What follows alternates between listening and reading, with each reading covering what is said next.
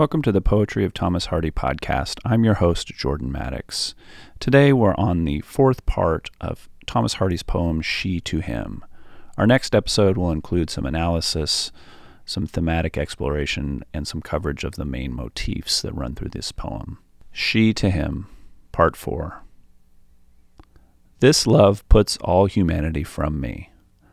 I can but maledict her, pray her dead. For giving love and getting love of thee, feeding a heart that else mine own had fed. How much I love I know not, life not known, save as some unit I would add love by. But this I know, my being is but thine own, fused from its separateness by ecstasy, and thus I grasp thy amplitudes of her ungrasped, though helped by nigh regarding eyes. Canst thou then hate me as an envier who see unwrecked what I so dearly prize?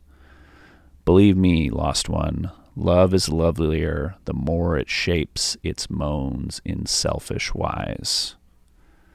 We'll see you next time.